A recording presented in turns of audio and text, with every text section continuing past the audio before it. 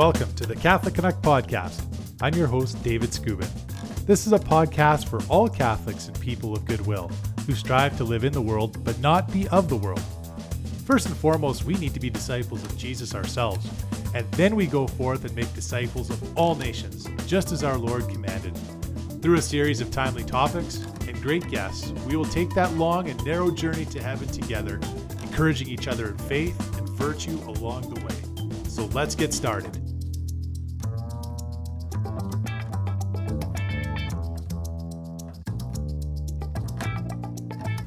Praise be Jesus Christ, now and forever. We're so blessed to catch up to this gentleman once again. I call him the most active guy in the Catholic media right now. He's got a YouTube channel, he's got his podcast, newsletter.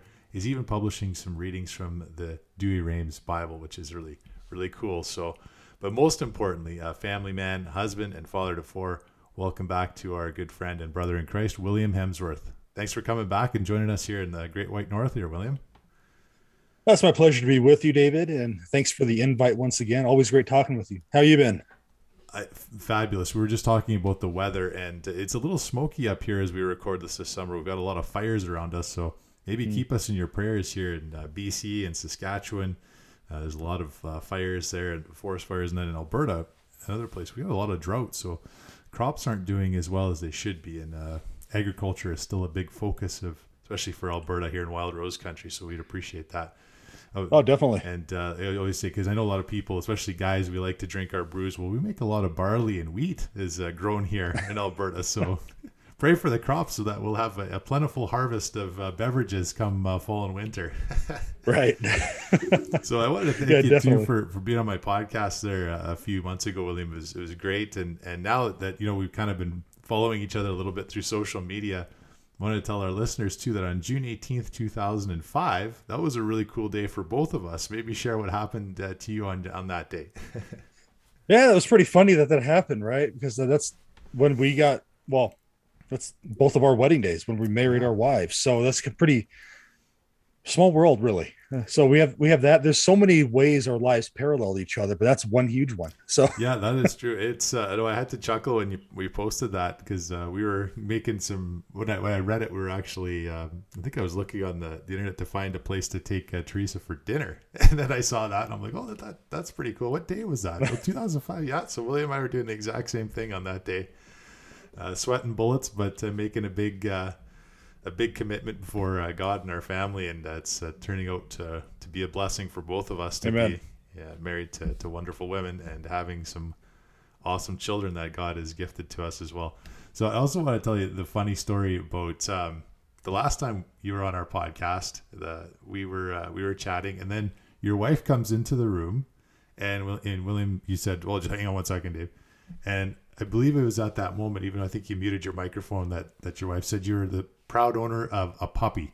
So now you have a puppy. Yes. So I'm hoping today that door behind you doesn't open, and maybe you'll be a new owner of a cat. Hopefully that doesn't happen to you, but it sounds like this dog is kind of like a child free anyways. Another child, it keeps you up at night a little bit. Yeah, I don't think there's going to be any chance of a cat coming in. Lola is a lot of fun. She's 7 months old now. She's a little Aussie Doodle or Aussie Poo, however you want to pronounce it. She only weighs about 6 pounds. Full grown, she may get up to 10. She's gonna be a little thing. But yeah, she's like a kid. She likes to hang out with the kids. Whenever the kids start running around outside, she has to be out there running around with them. And it's a lot of fun, though. I can't complain. I think for kids too, it's nice to have a pet of some sort to take care of. I think it's kind of neat. I grew up on a farm, and we had lots of animals around, particularly a lot of cats. But puppies and kitties, I think those are good for children too. So no, that's great. And then the other thing I wanted to bring up to you, because I know you like your coffee in the morning, so do I. But I noticed you posted that you found a maple-infused Tim Hortons coffee. So yeah. I don't know, maybe I've never seen that in Canada. I'm sure somebody's going to come and say, hey, Dave, you just shop at the wrong grocery stores or something. But where did you find that? Especially in Arizona. Yeah. That's pretty cool. Yeah, there's a grocery store down here called Safeway. They're owned by Albertsons. Right. We have some of those up here too, but I think they're owned by a different parent company. But the name is still here. Yeah. But I was out of coffee, and I was like, and I normally try different ones, and I'm strolling through and I see Tim Hortons. I'm like, well, I've never seen Tim Hortons here before.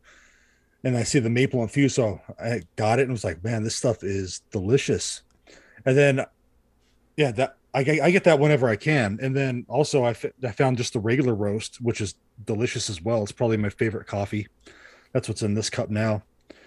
And at Costco, just this past Saturday, we went in there. They had Tim Hortons, but it was a 100-pack Keurig. I was like, yeah, all right, let's go. So that's a week for you, right? That's a good week, eh? Yeah, that should be like 2 good weeks. 3-4 weeks. Yeah, and see, so Tim Hortons is kind of an institution up here. It's sort of our it's our fast food institution in Canada. I mean, I don't know, probably some people in the United States, they might look at it and think, is that a reference to the Dr. Seuss book, that Horton Hears a Who? Maybe they have a new coffee out or something. I don't know. But that's great that you found No, that. I have a friend of mine in Buffalo, and it's big in Buffalo too. But of course, Buffalo's right on the border. Yeah, that's right. There's But a lot of things that cross over. I think Detroit as well is one of those cities that a lot of things like Tim right, Hortons and Canadian stuff seeps in hockey as but well. yeah, but I had always wanted to try it, just never had the chance to, and now it's sold in Costco and the grocery store right next to me. So Yeah. there we go. That's all you have to bring up, I think, when you get to the border and you get across William. You'd be pretty much like a citizen. Like I said, you just all you need is a hockey jersey, like a Connor McDavid jersey. He's a great player up here. We'll send maybe one of those to you and get you a pet moose or a pet school of beavers to keep you company there with your dog. And I think you'd be a Canadian. So that's really cool. No, that's great, William. Again, I appreciate you joining us here, and it's always fun to chat with you. And I did want to talk to you about something that came up in our last conversation, because you talked about your conversion. Well, first your reversion to the faith, or sorry, let's get the order right. You converted to the Catholic Church, then you fell away again, and then you reverted Right. back, and now you're in it for the long haul, which is awesome. But the early church fathers was a real significant part of your journey. So maybe take us back to that point again. Maybe remind people of how you first came into the church, and then you kind of fell away for a bit, and then you came back, and you maybe take us back to that time and refresh our memories again. Oh, sure. Well, I came into the church. Basically, it goes back to when my wife and I were talking about getting married. Okay. She said she really wanted to get married in the Catholic Church, and I was like, okay, I'll just become Catholic then. Kind of flippantly. Okay, so went through RCIA and also had to get an annulment during that time because I did something really dumb when I was 19 years old. Okay, and once that was done, went through RCIA again, and I went through though not really believing everything. Okay, so I tell people I came into the church for the wrong reasons. I came in because I came in to make someone happy. It wasn't because I believed it was true. So I went through it basically, and looking back, I made a mockery of the sacraments, to be honest with you. That's kind of boiling it down. That's kind of how it was. I came into the church, had first Holy Communion. Really didn't believe it was what the church said it was. Okay, believed it was still symbolic. I was still stuck in that Protestant thinking, and and yeah, it's pretty sad thinking back on it, but it is what it is, and I learned a lot from it. So, as Fulton Sheen said, if you don't believe in the real presence of Christ in the Eucharist, that's like normally the first domino to fall on someone's leaving the church at some point in time, and that's really what happened. I didn't. I was taught what the church believed. I just didn't believe it, and I didn't do any further study on it. Okay, I didn't read the catechism on it. I didn't read the early church fathers. In my mind, I was right. It was a very prideful thing. So I thought that way over a couple of years. I was still going to mass with my wife because during this time I still thought it was important to go church as a family. Okay, I didn't want her going to one church and be going to another one. I wanted us to all go together. Now it doesn't mean I was trying. I was still trying to get her to leave. Okay, but she's like, no, this. I'm Catholic. She didn't know how to explain it. She's like, this is true. I don't know how to explain it, but it is.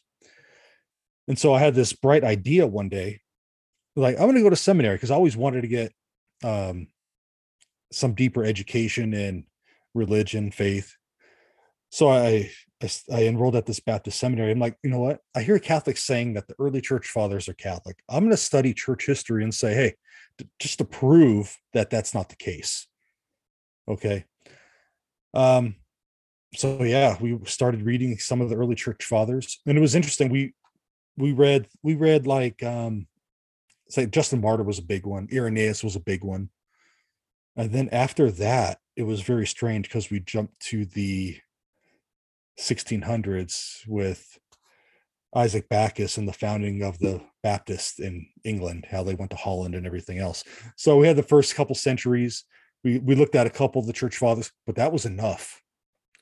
I felt like I was being pummeled reading these works. Like the Holy Spirit was like hitting me with a frying pan this whole time, like, wake up, especially, Ignatius of Antioch, Justin Martyr, Saint Irenaeus. Those three are so powerful, and you see so much of Catholicism in them that you really have to be prideful and blinded. And Satan does that. He's really good at putting those blinders up and saying, no, this is wrong. We could rationalize this.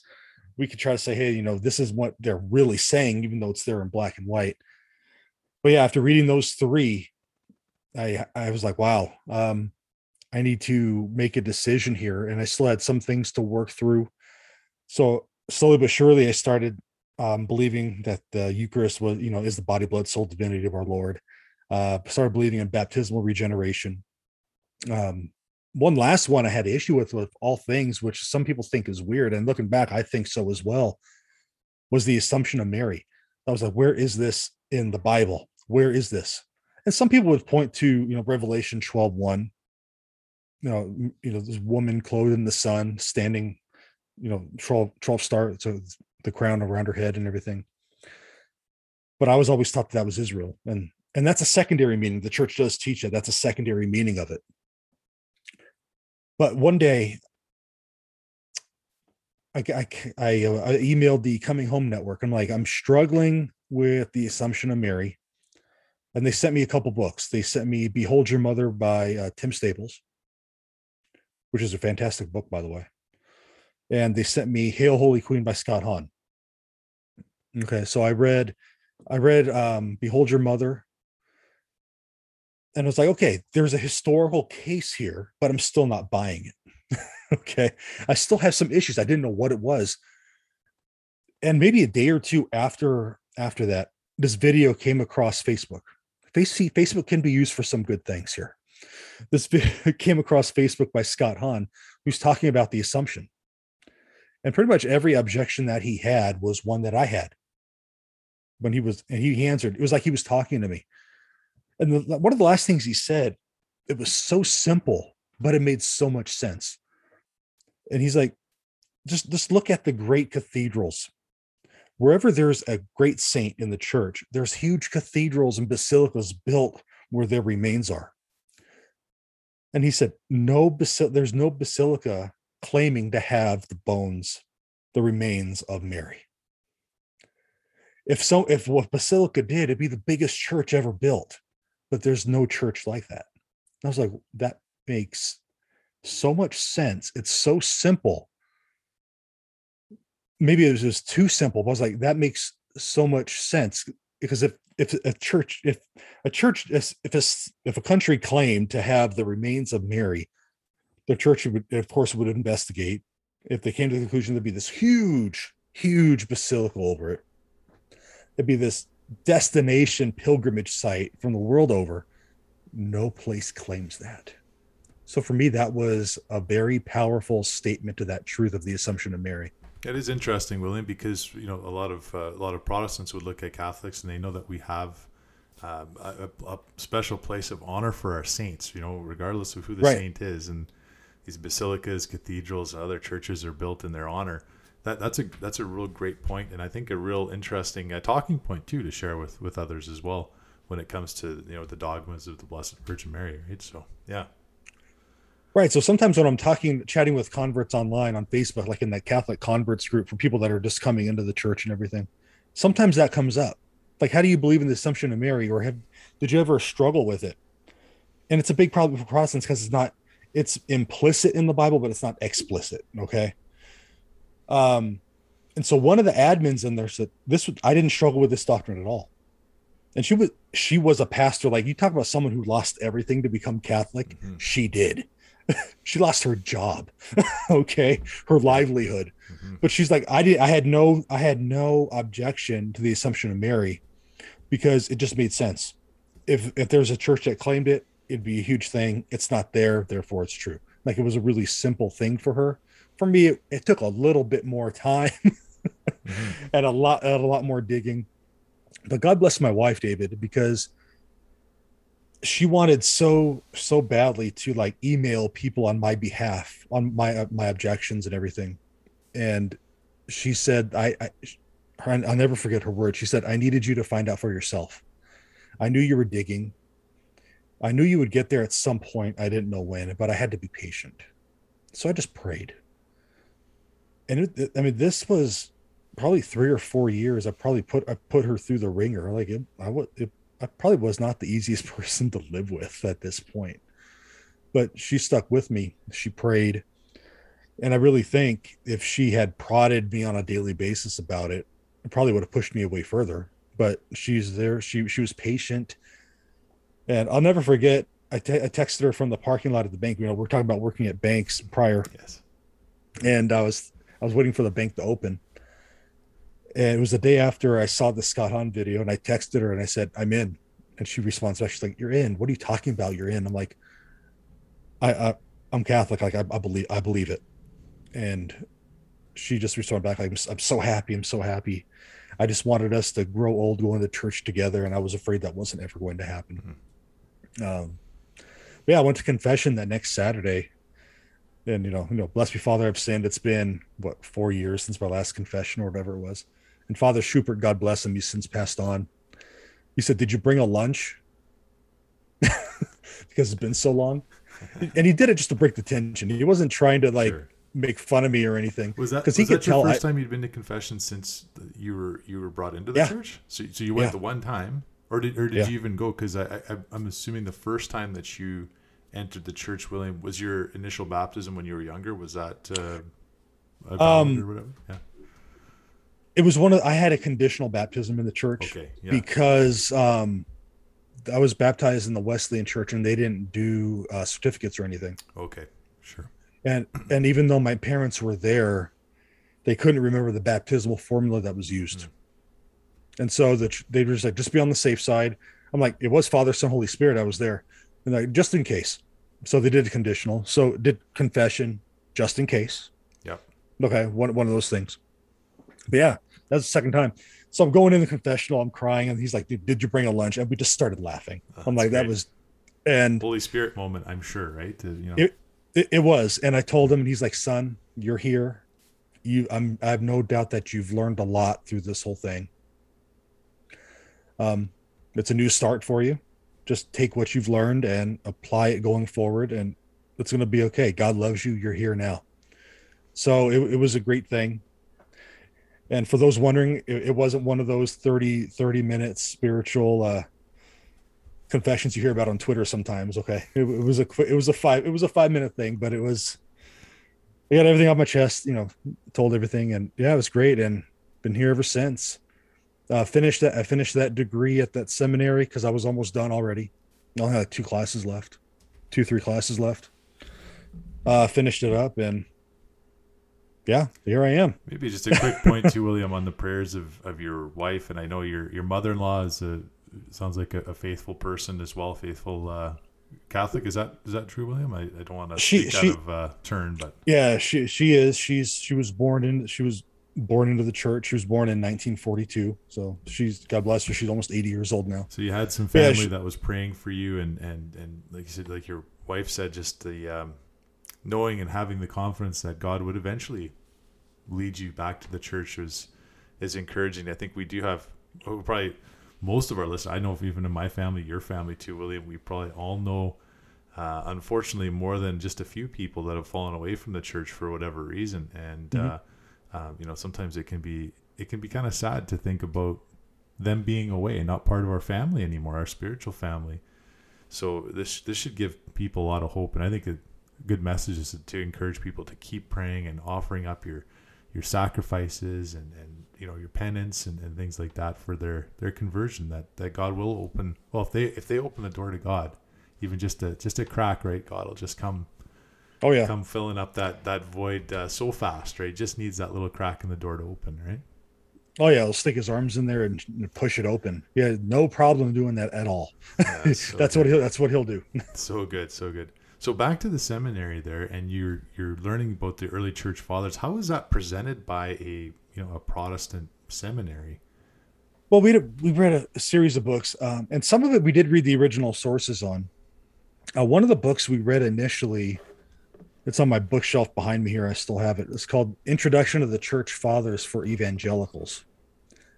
That was a very interesting book. There was a little bit of quotation from the church fathers in there, but it was kind of Protestantized, if you will. For example, when Ignatius of Antioch was talking about the authority of the bishop, they were very quick to say it doesn't mean bishop in the Catholic sense. It was quick to say that for good reason. Okay, because St. Ignatius of Antioch talks about wherever the bishop is, there's the Catholic Church, essentially. Okay. And that's the first time we hear the word Catholic with St. Ignatius of Antioch in 110. Yeah, very early in the game, right? Yeah, very early. Very early in the game. And when it came to the Eucharist, when St. Ignatius of Antioch says, we believe this Eucharist to be the body and blood of Jesus Christ, they changed Eucharist to Lord's Supper. Mm. So they kind of did that Protestant language in there. So that's kind of how it was presented, but still got the point across. Like, okay, there's something here. And I went back and actually read St. Ignatius of Antioch. I had purchased Logos Bible software at that point because we got a discount on it, and I still use it. I used to have the Catholic version, but all the other stuff still funneled over because I'm a big nerd. I read all the time. But I went into St. Ignatius of Antioch, and it had the Greek right next to it, and the English. Yeah. Okay. Well, it had all the Greek words for Eucharist there. And it said only the heretics abstain from the Eucharist because they profess that it's not the body and blood of Jesus. I'm like, oh, hold on. I thought it was symbolic here. Here's someone in 110 AD saying that it isn't. Like, what's going on here? So that was kind of a big thing. That was like, I call it that first hitting the head with a frying pan. That's kind of what I tell people. Let me see if I can find the quote real quick because I had it up and then it stopped. Here it says right here in his letter to the Smyrnians, they abstain from the Eucharist and from prayer because they do not confess that the Eucharist is the flesh of our Savior Jesus Christ, flesh which suffered for our sins and which the Father in his goodness raised up again. They who deny the gift of God are perishing in their disputes. And perishing is was a very powerful thing for me to read. Perishing is a very strong word too, not only back then, but also now, because when we talk about perishing in a spiritual sense, we're talking about the death of the soul. Right. So interesting. And that's an interesting time too, William, because that's the time, the apostles and disciples of Christ, they're slowly starting to get martyred, right? For the most part. So that next generation of successors, that's the time it was coming up. So when our Lord said to St. Thomas, blessed are they who have not seen but have come to believe, that was starting to become that generation, right? Where some of these early church fathers were already, they hadn't seen the Lord. Maybe some of them had seen some of the apostles and disciples, but just specifically on St. Ignatius and maybe some of the other early church fathers, were they disciples or followers of some of the original apostles as well? Yeah, so St. Ignatius of Antioch, he was a disciple of St. John. Okay. Mm-hmm. Okay. Mm-hmm. Just like St. Polycarp. Mm-hmm. St. Polycarp was. Right. So St. Ignatius of Antioch, he's a disciple of St. John, and he wrote these 7 letters. Like I just read from one of them, the letter to the Smyrnians, and then there's one to the Philadelphians, not the town in Pennsylvania, the letter to the Philadelphians, and all this. And he's writing these on the way to Rome to be martyred. So he knew he was going to die. He had been captured in Antioch, where Christians were first called Christians. So he had been bishop there. Peter was the first bishop. He was ordained by St. Peter. And then he was taught by St. John. Think of that lineage. I mean, how Wow. fantastic and how powerful is that? Hmm. So he's captured and he's led along to these different towns on the way to Rome to die. And eventually, he was fed to lions. But he's writing these letters to the various churches to encourage them because the Gnostic heresy was very prominent at the time, and we see hints of this in the New Testament as well, especially in John's letters, First John in particular. But it was started getting more and more popular, and they believed that all matter was evil. Okay, some believe that sex between spouses or sex in general was the evil thing. Anything having to do with flesh was evil. That Jesus didn't really die on the cross. It was someone who died, but the spirit of the Messiah left before that person died. All this weird stuff. And so, because they've said that all matter was evil, they said that the Eucharist was not the body and blood of Christ because something good cannot be evil at the same time, essentially. And so, here's Ignatius of Antioch saying, they don't confess that the Eucharist is the flesh of our Savior, which rose from the dead, died for our sins. I mean, that's the gospel right there in a Yes. nutshell. Yep. I mean, and then he's talking about the bishop. He's saying, see that you follow the bishop, even as Jesus Christ does the Father, and the priest as you would the apostles. Reverence the deacons as being an institution of God. Let no man be connected with the church without the bishop. Like, what? I'm reading this in a Baptist seminary, and this is where the book says, well, this is talking about the local pastor. That's what this is Mm. talking about. That one book. I'm like, when you look into church history, no, that's not what it means. The bishop was in charge. Yeah, it could have been a church, but it was actually in charge of the whole city. Right. During the time of Ignatius, they didn't have big churches like we do today. I mean, persecution was heavy. It cost a lot to be a Christian. Hmm. Like, it was something you were willing to give your life for. They lost jobs, their lives, homes, the whole matter. But no, the bishop was in charge of the whole thing. And then he goes on to say, though, David, let that be deemed a proper Eucharist, which is administered either by the bishop or by one who has entrusted it. So, like, here's the Mm. Eucharist again, incorporated with the bishop. This is Catholic stuff here, and you Absolutely. have to do a lot of mental gymnastics to get around that. And I started noticing that. If I started noticing that when I was reading these letters, because the book I was telling you about, the introduction to the church fathers for evangelicals, and I butchered the title just now. It's been a few years since I read it, but but man, they had a couple sentences in there, but then it was what it means, and it had that spin. But what I found interesting, David, was the author who wrote it, and I know I'm sidebarring a little bit here, but he had a doctorate from a Baptist seminary, but he went to an Episcopal church because there's a Eucharist there. Mm. And so I thought that was interesting. So I was like, why is that? If you're rationalizing this, why are you not still in a Baptist church? Why are you going to an Episcopal church where they say that they have a valid Eucharist? Even though we would say they don't, but in his mind, they did. But you do see that sometimes with people that are converting, or they know that a Protestant denomination of some sort, it's not the fit, because they see that there is ample evidence for the Eucharist, even just in Scripture. If you look at John 6, and we've talked about that before too, right? So Yeah. there's that ample evidence. But just because just throughout their lives, they're probably kind of given this narrative on what the Catholic Church is, and it's like, stay away from the Catholic Church, right?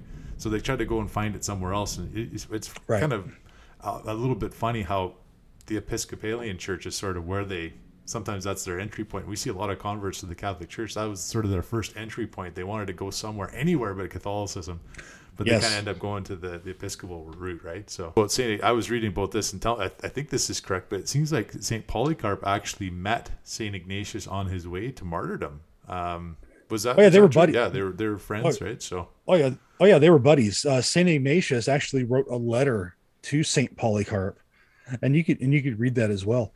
Saint Polycarp is another one, David. When I was investigating the church, I also read the work of Saint Polycarp, and we only have one letter by him now. Some of them have been lost. We have his letter to the Philippians, and of course, we have the account of his martyrdom as well, which has a lot of Catholic stuff in there. For example, in Polycarp, he says as he references Tobit as scripture. Oh, interesting. Okay, because he says giving alms, and I'm summarizing here, giving alms, forgive sin. And that's from Tobit 10:15, I believe. What's interesting is that he references it in right after a passage from First Peter, and there's a passage from Second Peter immediately after that. And he's not differentiating it. He's not saying that these letters from Peter are scripture and Tobit isn't. When you go up in that paragraph, it says scripture says da da da da da da da. Mm-hmm. So Tobit was in there, and I'm reading this. I'm like, well, hold on. He's referencing a book that is not in the Bible. Right. That is interesting. Yeah. Did you know at the time that the book of Tobit was in the Bible? Was in the the Catholic? I did. Yeah. I did. Okay. I did. And so in the software I was using, they had a footnote, and I didn't recognize this passage. So I clicked the footnote and it said Tobit, and I was like, whoa, hold on. For me, that was the opener too. Like, okay, here's someone in the early 2nd century, because Tobit died like 145, 146. Not Tobit, Polycarp. Excuse me. Mm-hmm. So he died in the 2nd century, and already this book was considered scripture. And of course, just about 150 years later, 180 years later, we have the first list, one of the first lists that has it. And some Protestants would say, no, that was never considered scripture in the early church. Like, here's one reference where it was. So, and then in his martyrdom, it's interesting. They tried to burn him alive, and it was like wheat. Like, he wasn't burning, but there was like the smell of wheat. And of course, there was a reference. The early church saw that as a reference to the Eucharist. Beautiful. Wow. And as he burned, and when he finally died, they came, and the Christians took his bones, and were told that they held them in great honor. Relics, yeah. Here it is early Sacramentals, right? With a small S. Yes. Yeah. Yes. And so all this stuff just started happening. I mean, I started seeing all this stuff, all these distinctively Catholic doctrines or even events in the early church fathers.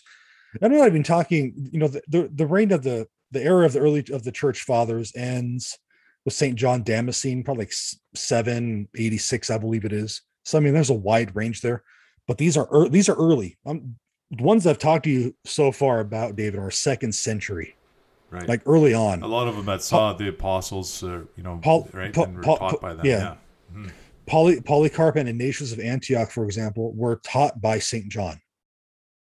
Okay, so it isn't like they were a few generations removed. Like, no, they were taught by this guy.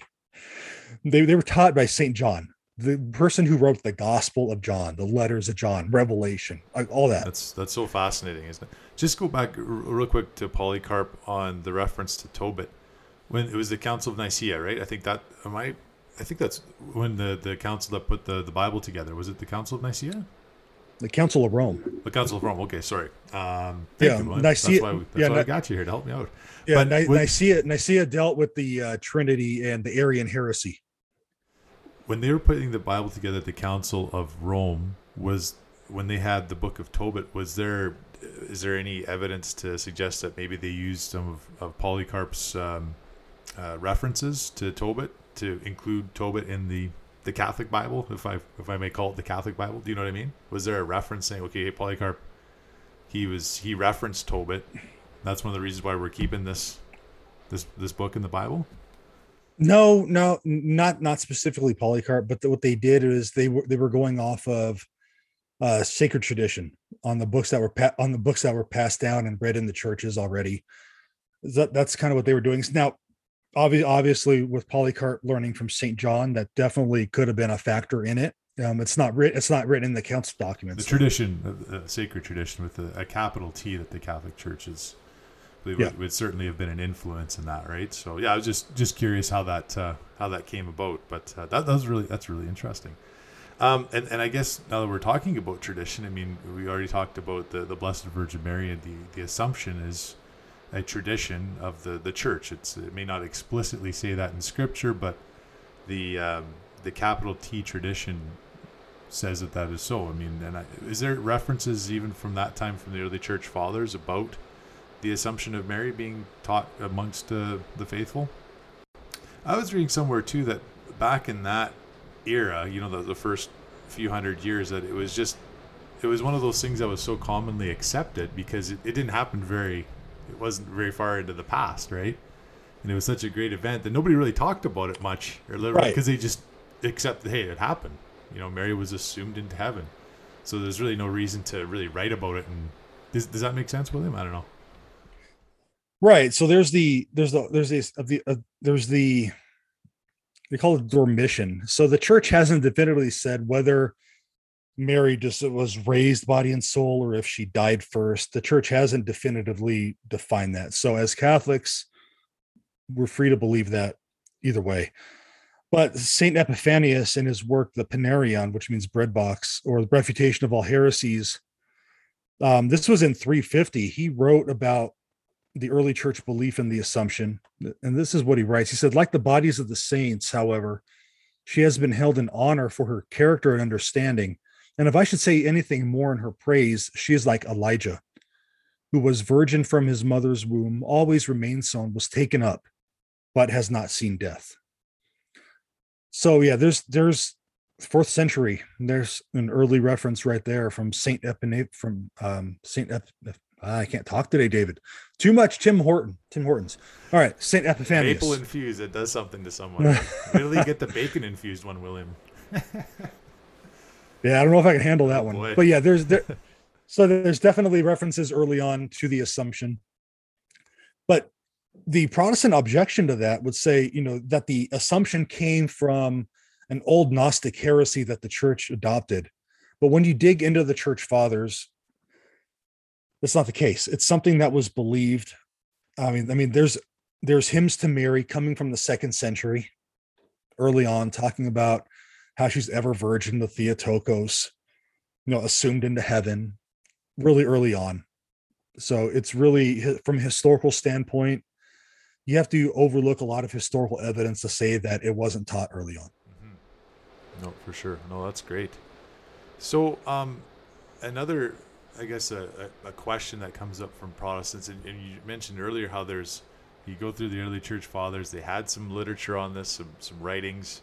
Sounds like it's kind of like cafeteria. Hey, we're going to pick the quotes that we want to hear from, or we want to talk about from the early church fathers. But then there's that big gap, between, the resurrection of Jesus and the ascension, and then the apostles, the early church fathers, and then it kind of skips to, the 15th, 16th century. Sola Scriptura, and just the coming of, the coming together of Scripture itself in relation to tradition with a capital T. What did the early church fathers talk, or what did they mention, I guess, about Scripture or Bible alone? Was there anything there that we could maybe add if we ever have a conversation with another Protestant, that might be a common objection of the early church fathers and how it relates to Sola Scriptura? The early church fathers had a deep reverence for Scripture, of course. Like we just mentioned a couple of them who knew someone who wrote Scripture. Okay. But they always caveated it with apostolic succession, with tradition. Saint Irenaeus is really big on this as well. He's talking about how you can't accept anything unless it is coming from the tradition. When you look at the early church fathers, you're never going to find something that says Bible alone. Some will use like Saint Basil as an example. He's a big one because he talks about the authority of Scripture, how we don't get anything that's not from Scripture. But you have to understand who he's writing to.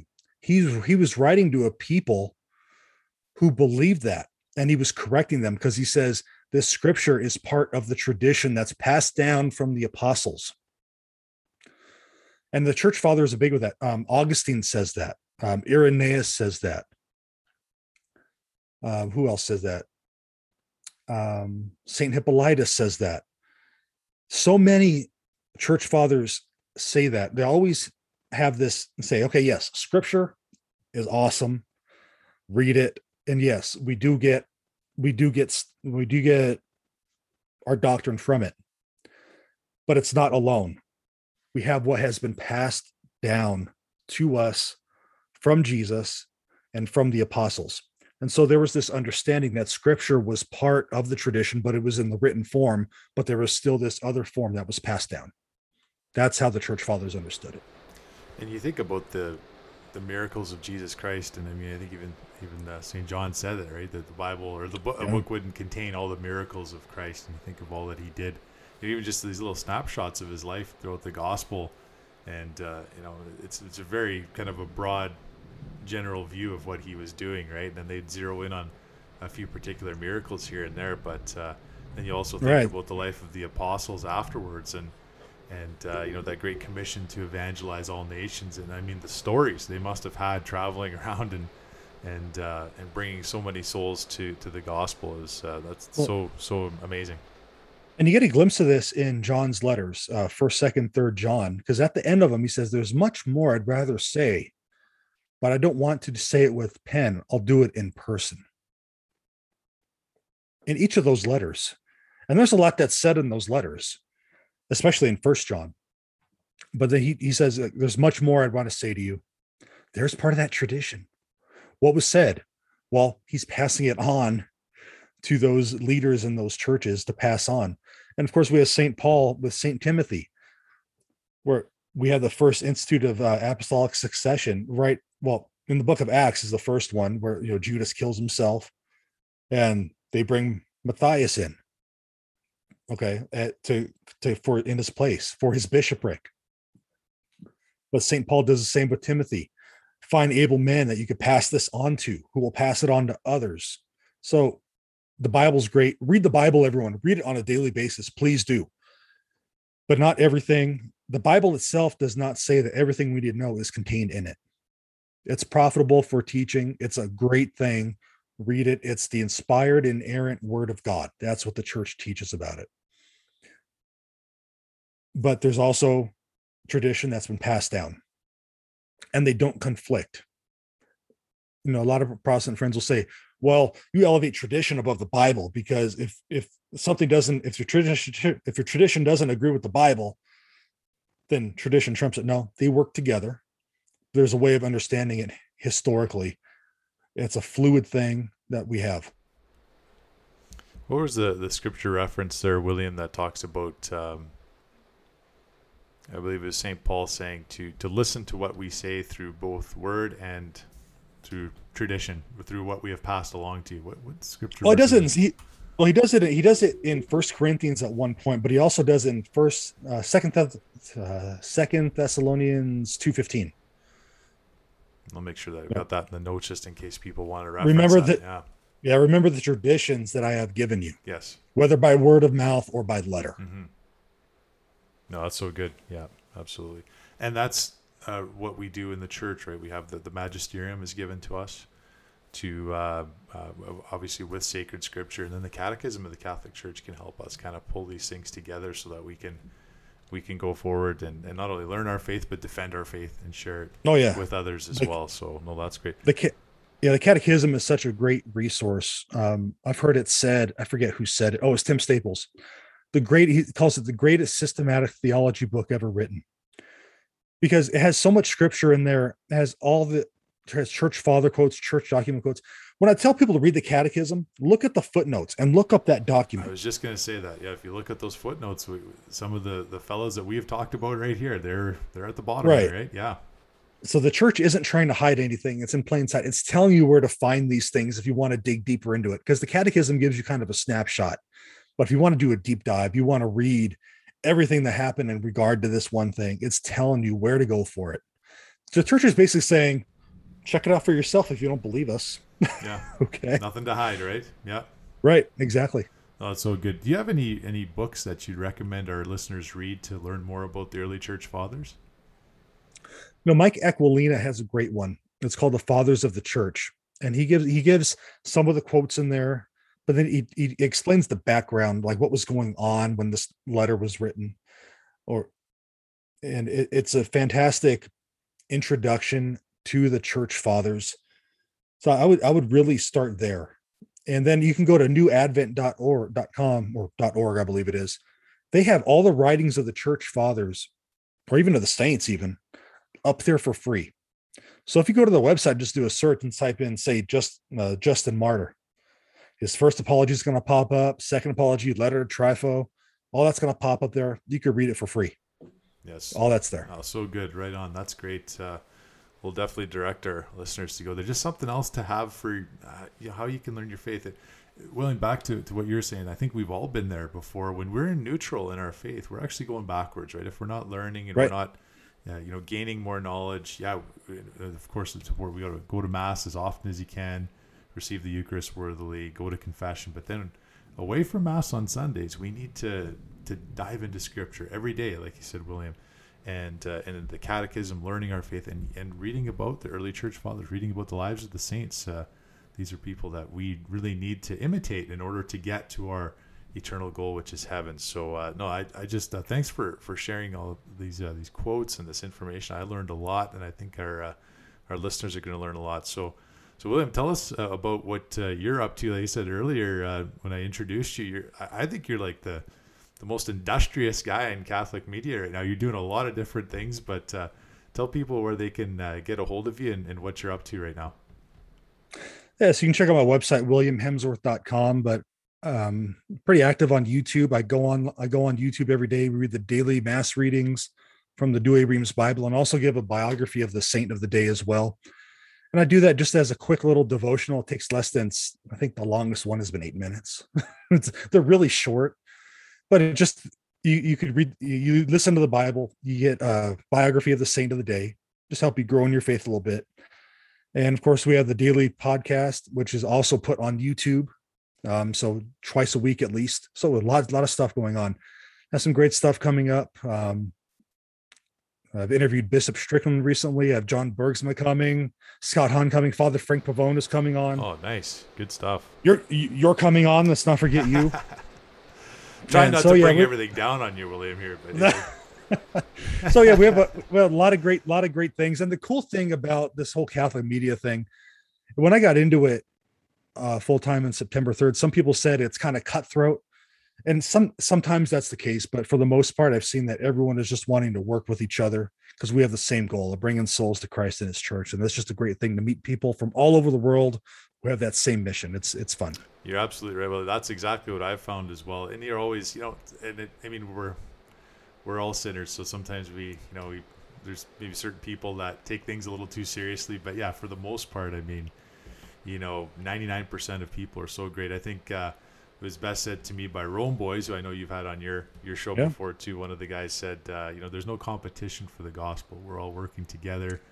Amen. And we're in this vineyard, and we're just trying to bring souls to Christ. And the more we can have conversations like this and let other people know, whether you're in Canada, the United States, around the world, that there's Catholics like us that we're in the battle, we're fighting, but we have a common goal of getting to heaven, and let's journey together. Because I'm just such a firm believer that the devil tries to isolate us. He tries to make us, isolate him with us, and make us feel like we're by ourselves in this battle. And we are so not by ourselves. We've got a great team that we belong to. And William, I thank you for being on that team and being a teammate.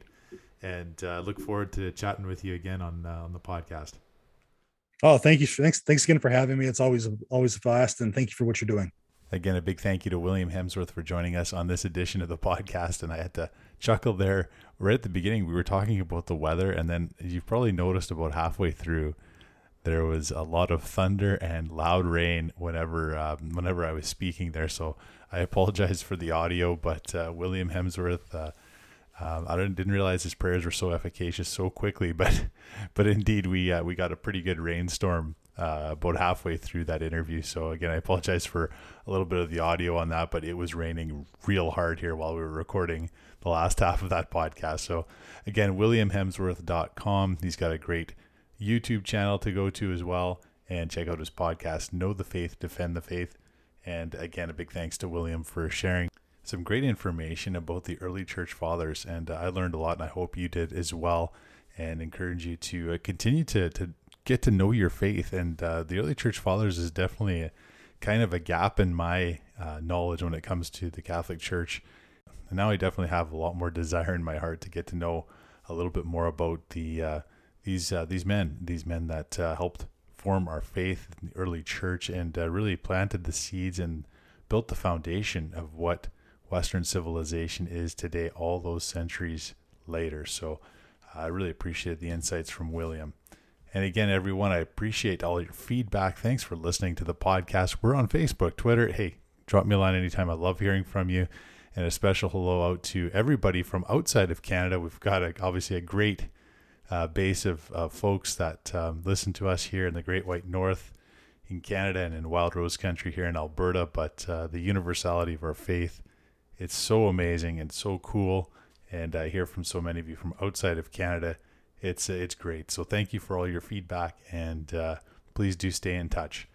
And Catholics, we know that drill. We know what we got to do in order to live a great life of sanctity and a life where we can be journeying with Jesus Christ, our Lord and Savior. And that's by going to confession.